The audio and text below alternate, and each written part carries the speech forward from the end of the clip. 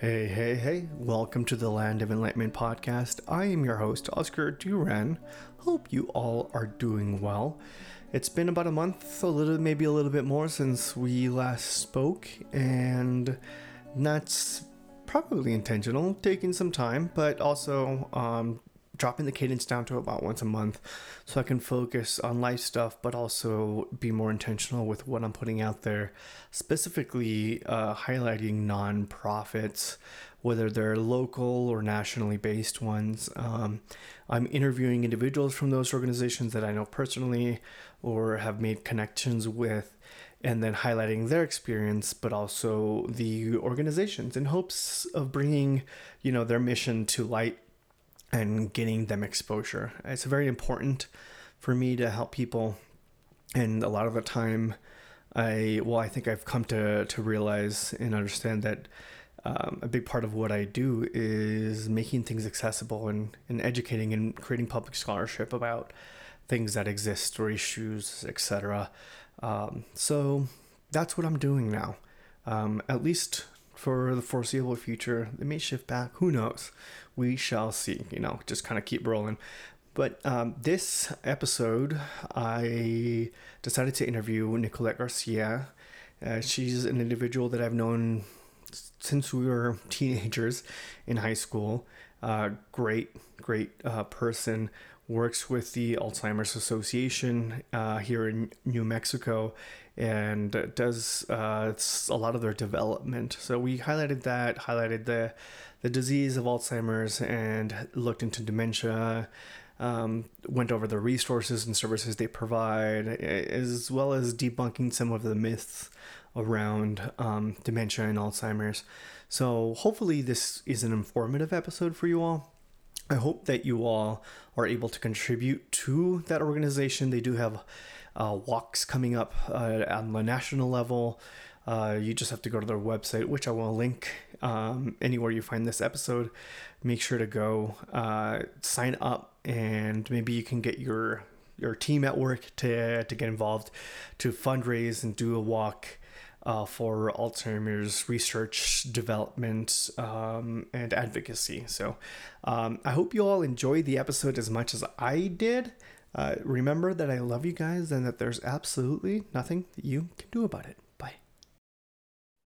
All right, perfect. Thank you so much for coming on the show. Thank you for having me. I'm very excited to be here. Absolutely. So, I've known you for years, but usually I have guests who come on the show quickly, in their own words, introduce themselves. So who are you and what do you do?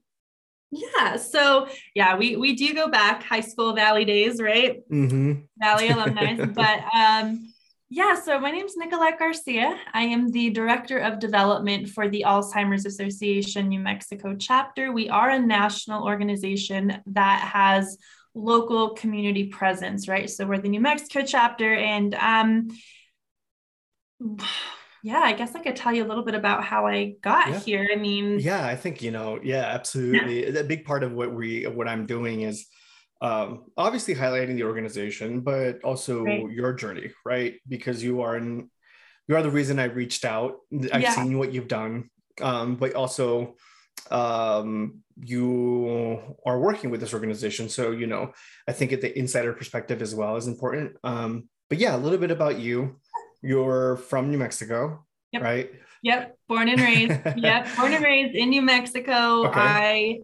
I'm like a lot of other millennials, after high school, after college, I had a choice to stay or go, right? Which a lot of us went, a lot of us stayed, right? What did we do? And I decided to stay in New Mexico to try to help my community reach its potential, right? I think New Mexico has so much that is untapped, and that just has a very, it's just special to me, not just because I'm from here. I think a lot of people see that and experience that when they come to New Mexico. So I wanted to stay. And so after college, I got involved, like most, I think, millennials do in, politics, and just getting elected officials into positions where they would have impact, and that I would feel like I was actually having a significant impact in my community. Tried that. wasn't for me. Definitely Okay. Okay. got out. And so nonprofit just was a better fit for me. I came to the Alzheimer's Association actually for the personal reason. I was my grandfather's caregiver the last 4 years of his life. So when Oh, I was going to okay. UNM, yeah, when I was going to UNM, I was living with my grandparents, and they, it's a very like Hispanic family thing. I was living in the apartment above the garage, right, while going to college, because it Okay. was free rent, right? And Yeah. my Yeah. grandparents were happy to help out, but I started noticing things with my grandpa that I kind of was like, grandpa's not okay. It's Mm-hmm. not just normal aging. Something is going on here, right? Sure Sure. enough, he got the diagnosis, and he passed away about 4 years later in the middle stages of the disease, but it was due to complications to the flu. So he didn't actually pass away from Alzheimer's disease, which is, I mean, that does happen.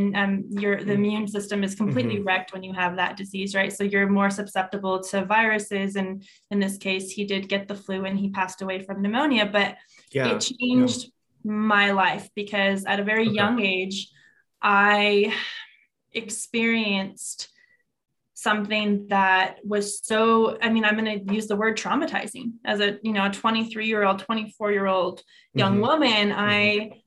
I was 24/7 caring for someone that could not care for themselves. And that was Yeah. actually a danger to themselves if they were not cared for. Right. So it was just a huge burden on me. And Absolutely.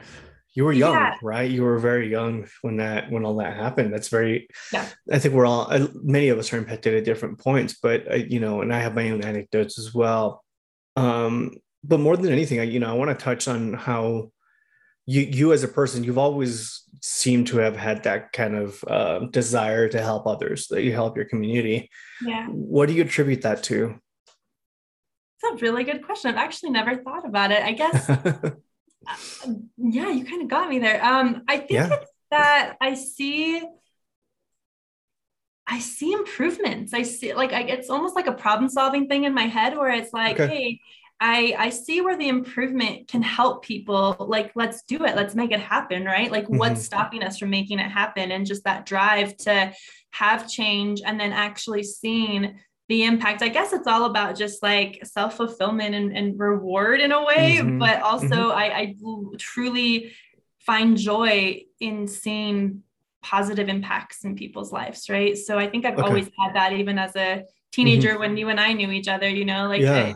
I've Yeah. always had that. And it's pushed me to where I'm at now, which is with the organization and having mass scale impact now. So it's, yeah, I guess Okay. it served me well. Yeah, no, absolutely. Many people have are surrounded by that early on, and it's rarely. I mean, I would say even like in your case, as was mine, it's not until you're impacted directly that you really start paying attention to whatever specific issue or cause, right? And it sounds like that's what it was for you. Um, which is very important. What did you, I mean, want to be when you grew up? What did you study in college? It's a great question.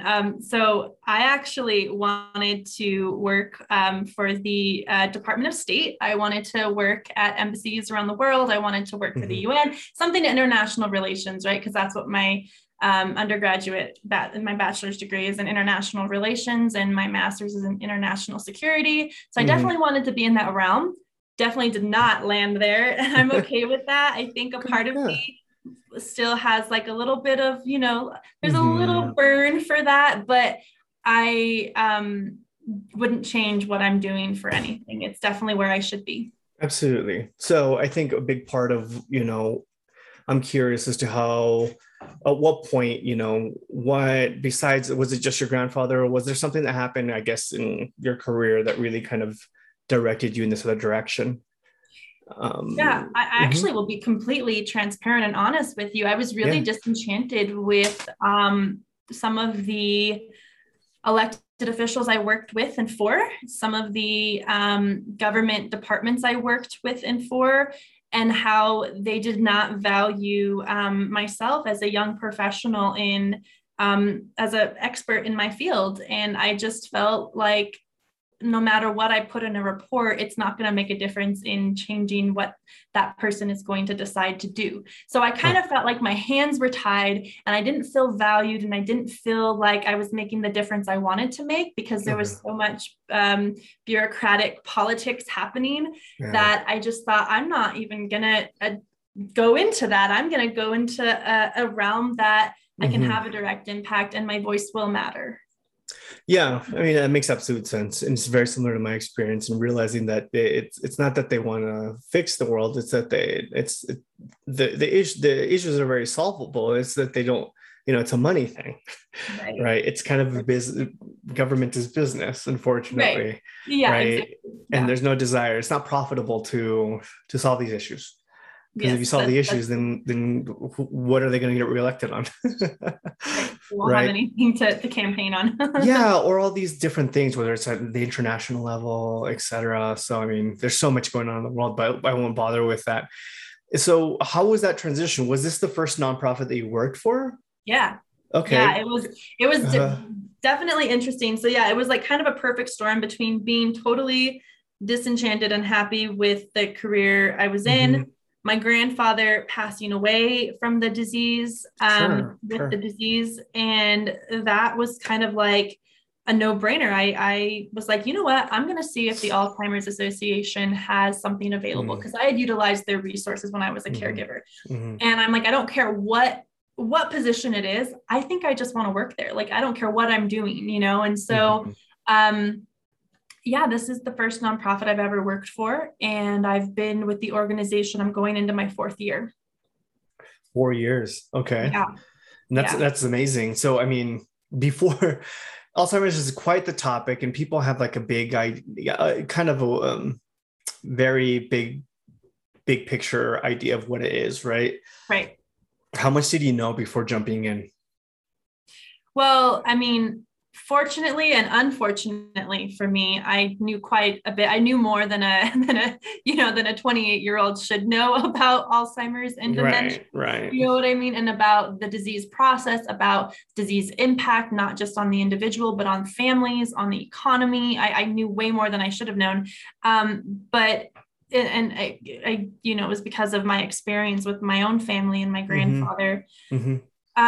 But yeah, I think that there is a lot of misunderstanding regarding the disease. I think still in our communities here in New Mexico, there's still a lot of notions that, grandpa's just old, right? That's just what happens when people get old. They just assume that that's normal and that grandpa just forgets things, or grandpa or grandma walks around in her bathrobe all day long, right? Like whatever it may be.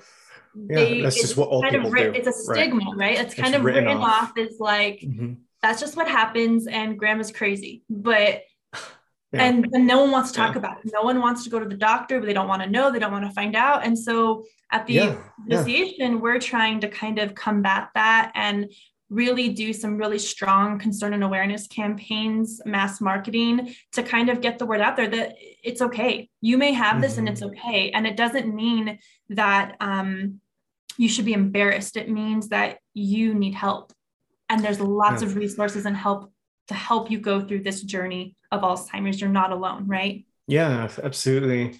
It's interesting that what makes me, what the thought that comes to mind is when you say that people perceive that just being an old person's behavior. How much of this do you feel is cultural, and how much does culture get in the way of, would you say, or kind of hold people back from getting help? Yeah, there are definitely, I think, cultural barriers when it comes to this disease, and a lot of different facets of it. I mean, one of them just being like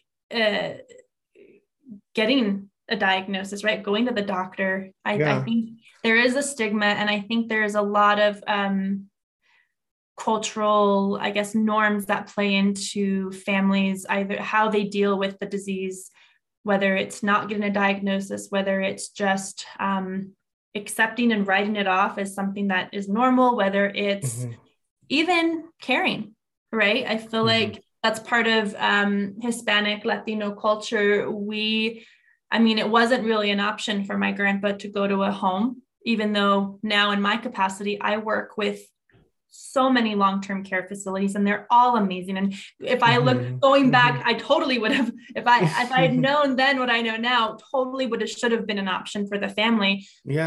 But as a Hispanic family, we was like, oh no, we can't put grandpa in a home. Like that's like it's very our family pride, oriented, our family pride. No, we don't do that, right? To our elders. And so I do think there's like I said, there's a lot that goes into that kind of those cultural, I don't want to call them barriers. That's the wrong word. I can't think of the word right now, but definitely they're factors, cultural factors. They're challenges, right? Yeah. They're not, it's not a bad thing. It's not a bad thing because culture is a very important thing. But sometimes, and I think that comes with like this desire to decolonize, right, ourselves, which is very important. But how do you kind of mitigate that with, this idea of just Western medicine and this stuff, that some of this is very helpful, especially when it comes to end of life, elder age sort of stuff, right? That everyone really goes through. Right. Not everyone gets, dementia or Alzheimer's or all these diagnoses. Some people are fine until the very end, but what I've noticed with end of life, everyone starts slipping with their memory at the end, right? Yeah. It's a normal part of life. Yeah, cognitive decline is 100% normal. We are all going to get cognitive decline. Where we see, and if we can get into the science of Alzheimer's or dementia, the difference between normal cognitive decline, which is what you're talking about as we age, and the older we get, it's going to happen. The difference we see with dementia and Alzheimer's is there's a morphological change in the brain that happens with these diseases that is not normal cognitive decline. So there's kind of, it's accelerated. It veers at some point, and you now are experiencing symptoms that are a result of this morphological change in the neurotransmitter in the brain. Okay, it's very interesting. So can you, I mean, I'm assuming you've learned a lot. You've been there for 4 years, and there's a lot of jargon and there's a lot of there's a big medical aspect, right? And I mean, the research, do you feel equipped to maybe answer some of these questions, field some of these questions? I will do my best, and I'm definitely not afraid to tell you I don't know the answer, Oscar. So I'll get back to you. So I'll definitely do my best. One thing about our organization is we are definitely data driven and a science-based organization. We have, just currently we're investing over $250 million in over 750 projects in 39 countries in research, right? So they try to keep us as employees as kind of ambassadors of the organization, as well versed as possible in the science and the research. We do quarterly research webinars to stay up to date on what's happening. So I'm going to do my best, and if I don't know, I'll let you know. Absolutely. So it's the one person that I know personally, I mean, that got dementia and Alzheimer's was my great grandmother. She passed away December. I remember vividly. It was 10 or 11, December 26, 1999, right? I remember it because it was right before Y2K. And that's scary. But she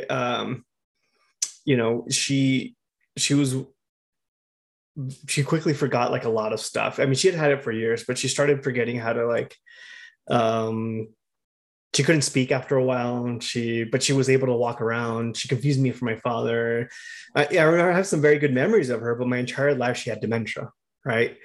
So it was a very interesting kind of experience for me to ever interact with this person as a completely different human than how the rest of my family knew her. Right. But there was a lot of myths, I feel, in my family as to how she got it. So they would, and I feel like debunking these myths is very important. There was this idea that she was using a specific kettle way too long, and it was like a type of metal poisoning, right? Stuff like that. And I'm sure there's tons of stuff out there, and there's stuff that I've read, with the impact of sleep and not being like the main cause, but not helping it, right? So, is there a root to it? Is there a cause? So as of right now, we don't have a definitive answer on what is the cause of dementia or Alzheimer's specifically, with the exception of, no, there is no exception. Yeah, we're a little bit closer when it comes to like vascular dementia, because we know vascular dementia is caused from, the cardiovascular system, right? I mean, it happens when fluctuations in blood pressure. It happens. Sometimes people experience temporary vascular dementia where if they've had like a stroke or something, and it's a temporary thing. So that's kind of a separate category than some of the other forms of dementia, and specifically Alzheimer's. So the answer is, we still don't know the cause. We do know what is causing it in the brain, but we don't know what causes that in the brain. So let me explain that. So there are two proteins that we've identified to be the root cause biologically in the brain for Alzheimer's disease. And it's the amyloid and the tau proteins that build up on the neurotransmitters. And it's basically like plaque. That's the way it looks like in some of the reports that we see and some of the graphics that we see. It's basically plaque that builds up around the neuron and the neurotransmitters, the tentacles that hang down from the neuron that spark the signals to communicate. And what happens is the plaque eventually takes over the whole neuron and the neurotransmitter, and eventually the whole thing disintegrates, and it's no longer a functioning cell in the body, in the brain. And so when, for example, with your great grandmother, she was able to walk, right? But you said she couldn't speak, right? Which is kind of an interesting thing, because it's like, well, she has the motor function capability to walk, but not to speak. What's going on? And that is because that specific chain of neurons that control speaking were gone, but the other parts weren't, right? So we're not sure how it targets clusters in the brain. The neuron clusters, we're not really sure why that's happening, or how it goes about attacking different clusters in the brain, but it's in the works. Right now, we are at a level of funding Alzheimer's and dementia disease research like no other time in history. And so our organization specifically, we're the number one funder outside of governments, the number one funder outside of governments to fund disease research in this area. And so I think with how aggressive we're being and how aggressive we've been lobbying our separate 501 organization that has the ability to lobby in DC, how aggressively we're lobbying for federal funding for research, we're close. We're going to have some more answers in the next decade. I can confidently say that. But right now we still don't know. I mean, one of the things they like to say when we know for sure is what's good for the heart is good for the brain. So if you stick to a heart healthy diet, it could kind of ward off dementia or Alzheimer's disease, we think. So that's one thing that we do promote is like the Mediterranean diet and heart healthy diets. And that we do know there's a correlation between brain health and heart health. Okay. That's very interesting. Yeah. And that it's in tandem with what I've read. I'm obsessed with this book called Why We Sleep. And it's very interesting. And there's a whole part on there on how kind of demonstrating studies as to why the plaque builds up, right? Effectively, people not getting the last portion, portion of sleep, the REM sleep, maybe? Is that right? Something along the lines of you have so many cycles, REM cycles, right? 90-minute cycles over the night. And not every single cycle is equal. There's different things that happen at different ones. So, but if you're skipping the last one, if you're waking up early, right, and cutting your sleep short, effectively, that's when the quote unquote power wash of the brain happens. Yeah. And the plaque, is kind of cleaned, right? And this is just I'm hoping that it's, he does read his research, so I'm hoping it's accurate, right? But it could be, we don't know. That could be a very promising direction that could show results in the next decade. I mean, kind of any researcher's game right now. I think there's a lot out there. This sounds really interesting. Well, I will say the downside, and I don't know if you agree with me, but it mentions that, so you can't get just as you can't catch up with sleep. Once lost sleep is lost, right? Right. So the downside is as well that you, if you build up plaque, and you start getting dementia, you can't reverse it, but you can slow it down. Correct. Or hopefully prevent it from happening beforehand, right? Is that something that researchers were of on your end, as far as what you all know? Like, it's not reversible, but it's you can slow it down and prevent it effectively. So we can, you're correct. Yeah, that is correct, that it is non-reversible. As far as slowing it down, that is kind of the latest treatment therapy is the medication to slow down side effects. As of today, before this latest drug hit the market, the only medications that were out there only treated symptoms. It didn't actually treat the disease process itself, right? They were all psychotropics that would maybe help with agitation, anxiety, sleeping. None of them really addressed the root cause. So recently, with the newest drug medication that's out there, and I know it's kind of controversial, but it has, the FDA did approve it for slowing down, right? Giving Alzheimer's patients or people facing the disease a little more time. But I do think more medications are going to come in the future. I don't think this will be the last time we hear of a medication that can slow down the process. Right. Now, I also know that there's a lot of research about complete prevention, right? And so as of right now, we don't have any complete prevention. There's nothing conclusive that shows that that you can do that. I mean, there's a lot of controversy around this medication even, right? So definitely, if you're listening to this, consult with a doctor. We're not experts, right? I could read all the books, and you can work at the organization. Consult with your physician. Make sure it's a choice for you and your family. I would like to publicly say, since we are doing this, that the Alzheimer's Association is not in favor of the cost of this medication. We are actually advocating with the drug company Biogen to reduce the cost of the medication, because we don't think that it is appropriate for patient use. Okay. What's the, is it just a ridiculous cost? Is that what that is? It's just not, it's not accessible? Completely ridiculous. Not even a little ridiculous. $53,000 for like one dose, or for like full treatment? No, that's a good question. I believe it's for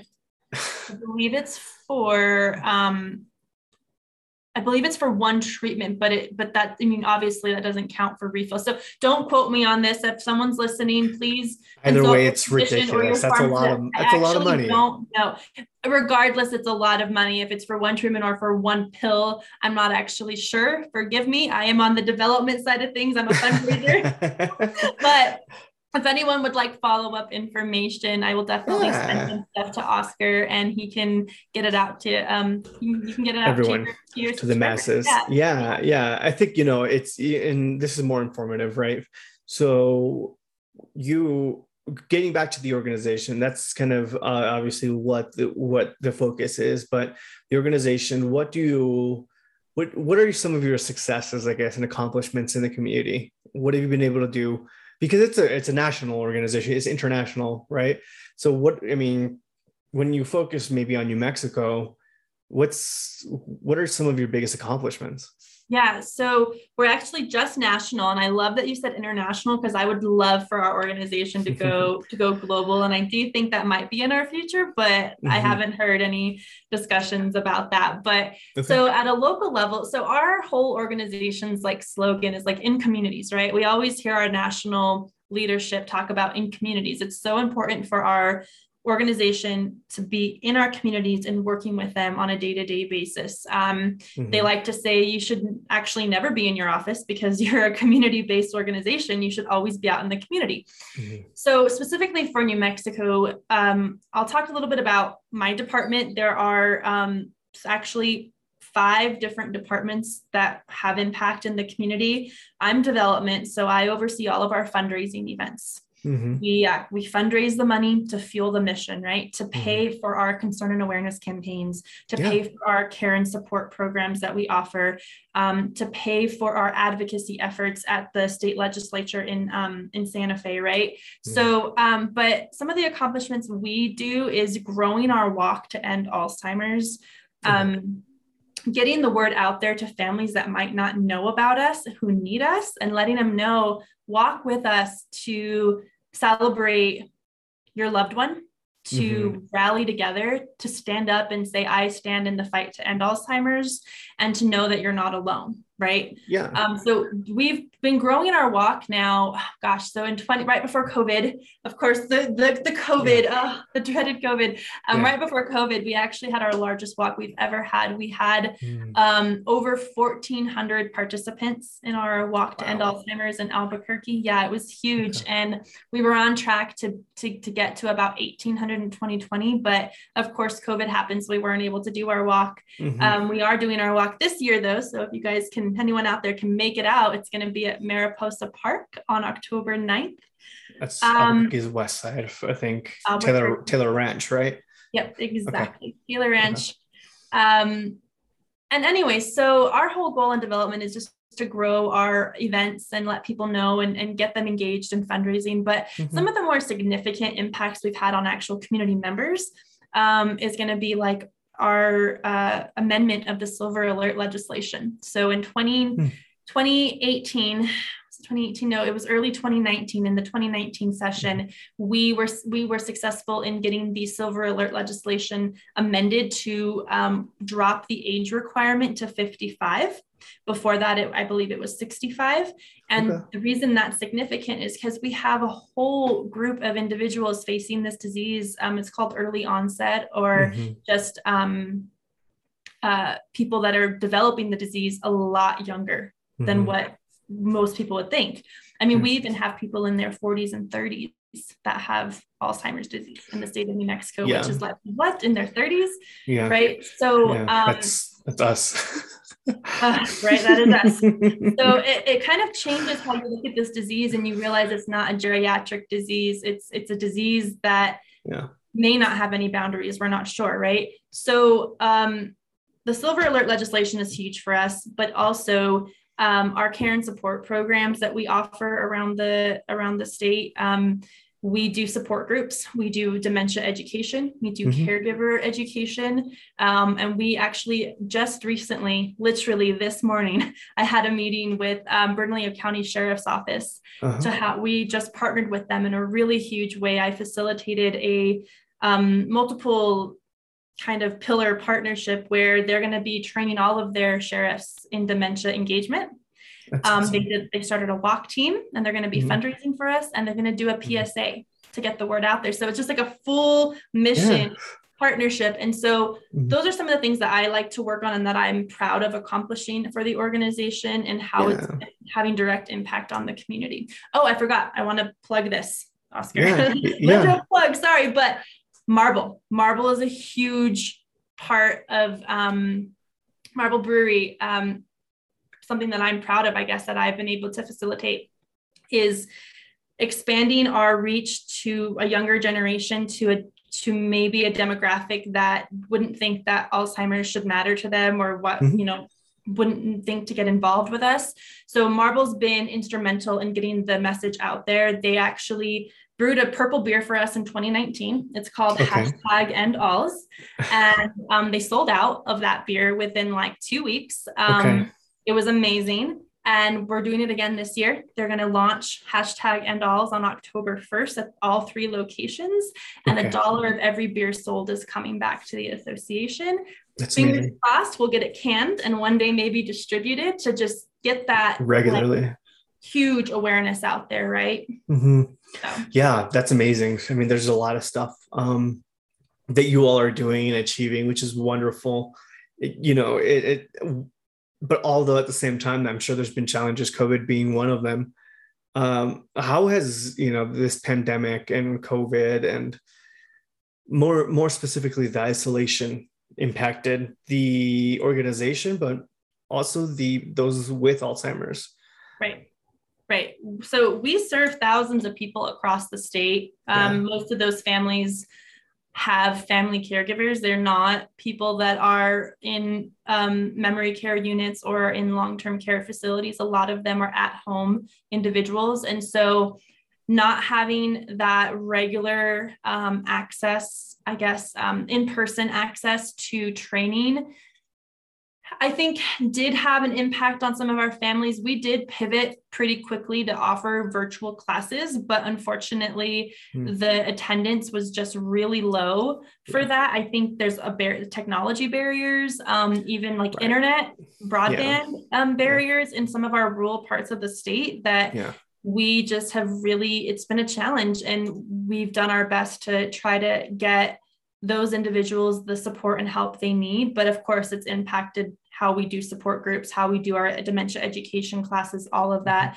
And obviously it's impacted our events. We're an event fundraising organization, right? We depend on our events to fuel our mission. And so across the board, just full impact on the families we serve, the individuals we serve, the partners we help. And then, of course, our actual organization, our staff, we had to let go and downsize some of our team last year as well, just because the budget, we weren't able to do what we normally do. Yeah. So that makes absolute sense. I mean, it really impacted a lot of stuff. And there's people that, just couldn't go with services. But I mean, what sort of services? I mean, you're mentioning a lot of little things here. It sounds like there's groups on how to kind of manage this stuff. What sort of stuff do you all offer for the community? As far as like those types of services, what do you provide? So we provide, like I said, we do a 1 hour education class for family caregivers or even professional caregivers. We offer care consultations.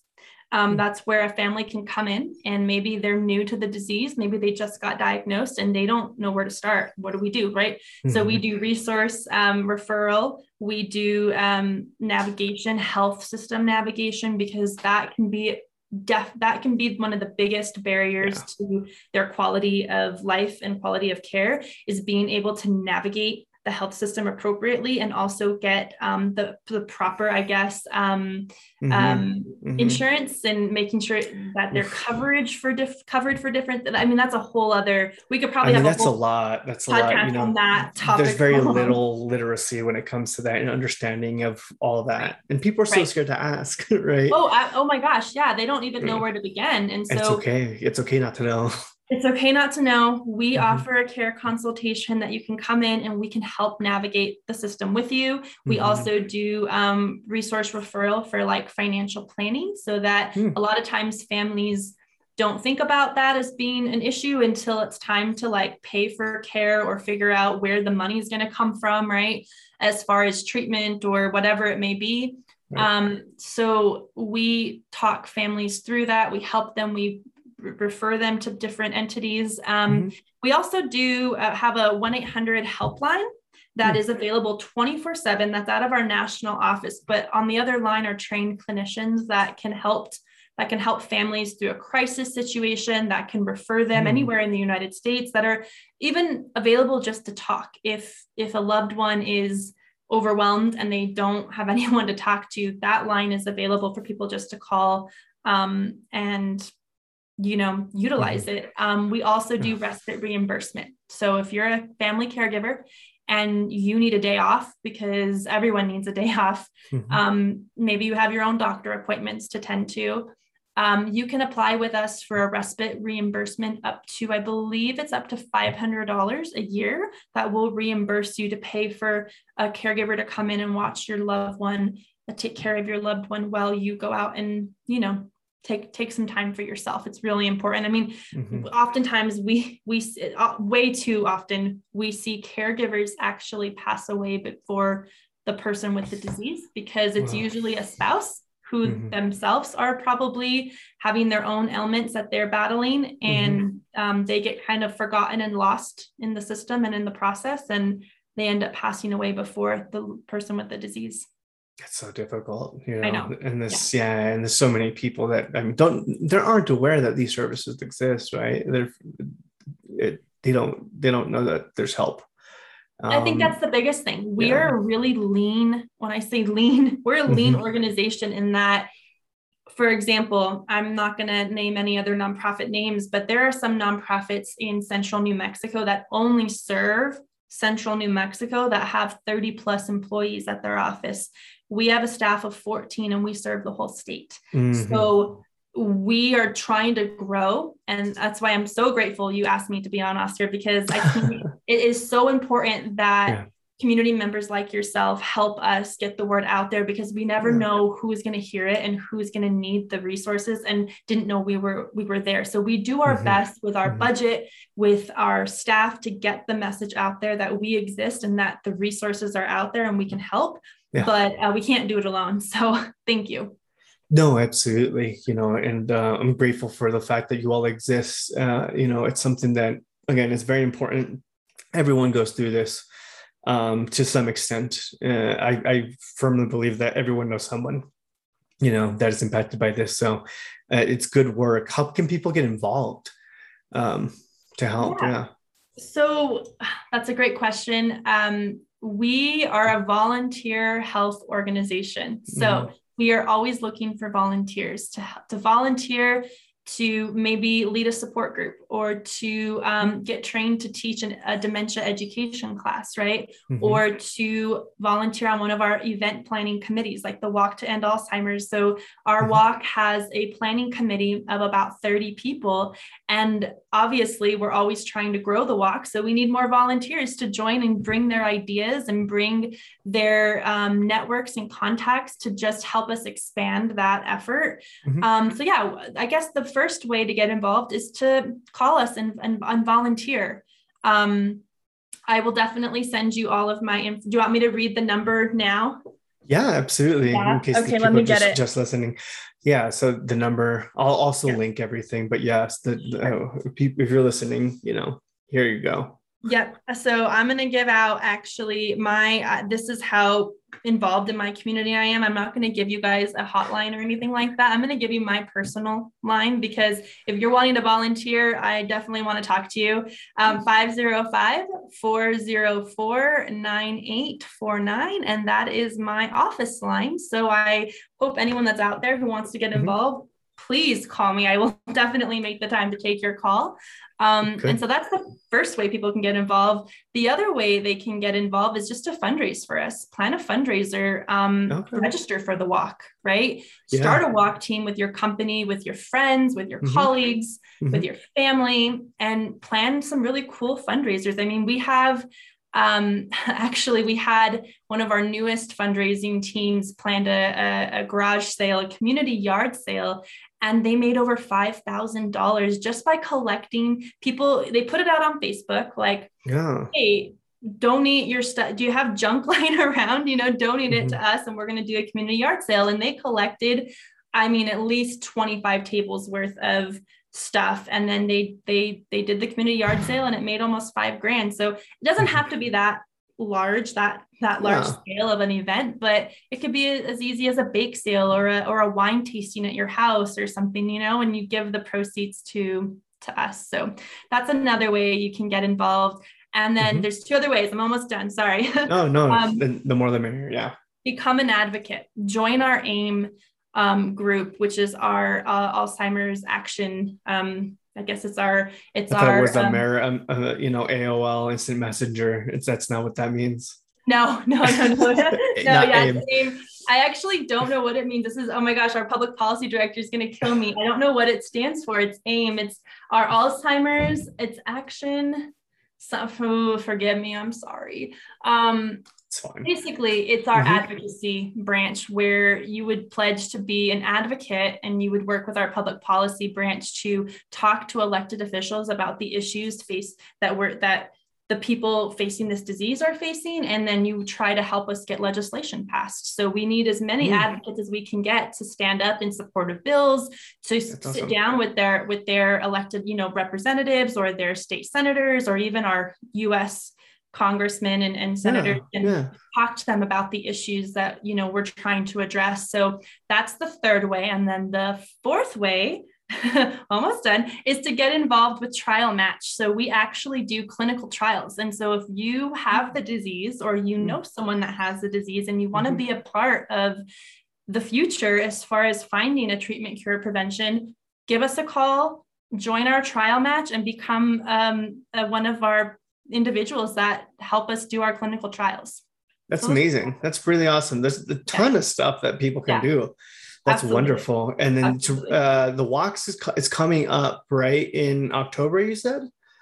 Correct. Yeah. The walks are coming up across the state. We have 7 walks across the state. The one in Albuquerque, and I'm not sure where your listeners are, Oscar, so I won't go into all of them. But yeah, you can basically just visit alz.org/walk and look up New Mexico, and you can find all 7 walks there. So that's alz.org/walk, and you can find them all there. But the Albuquerque walk is going to be on October 9th at Mariposa Basin Park.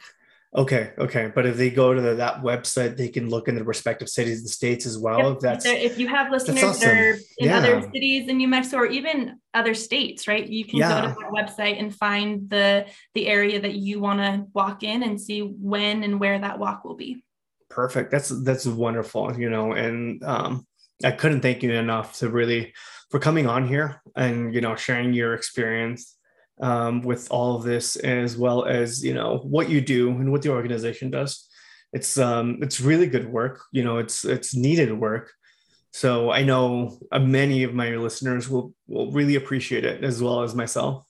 Oh, Oscar, I'm very grateful. Thank you. It means not a lot just to me personally, as friends that go back to high school, but professionally, and also just the community, like our constituents, our volunteers, our staff. We thank you for inviting me to come on and talk about our organization and ways that people can get involved, but also what our impact has been. So thank you so much. It's been so nice chatting with you and seeing you.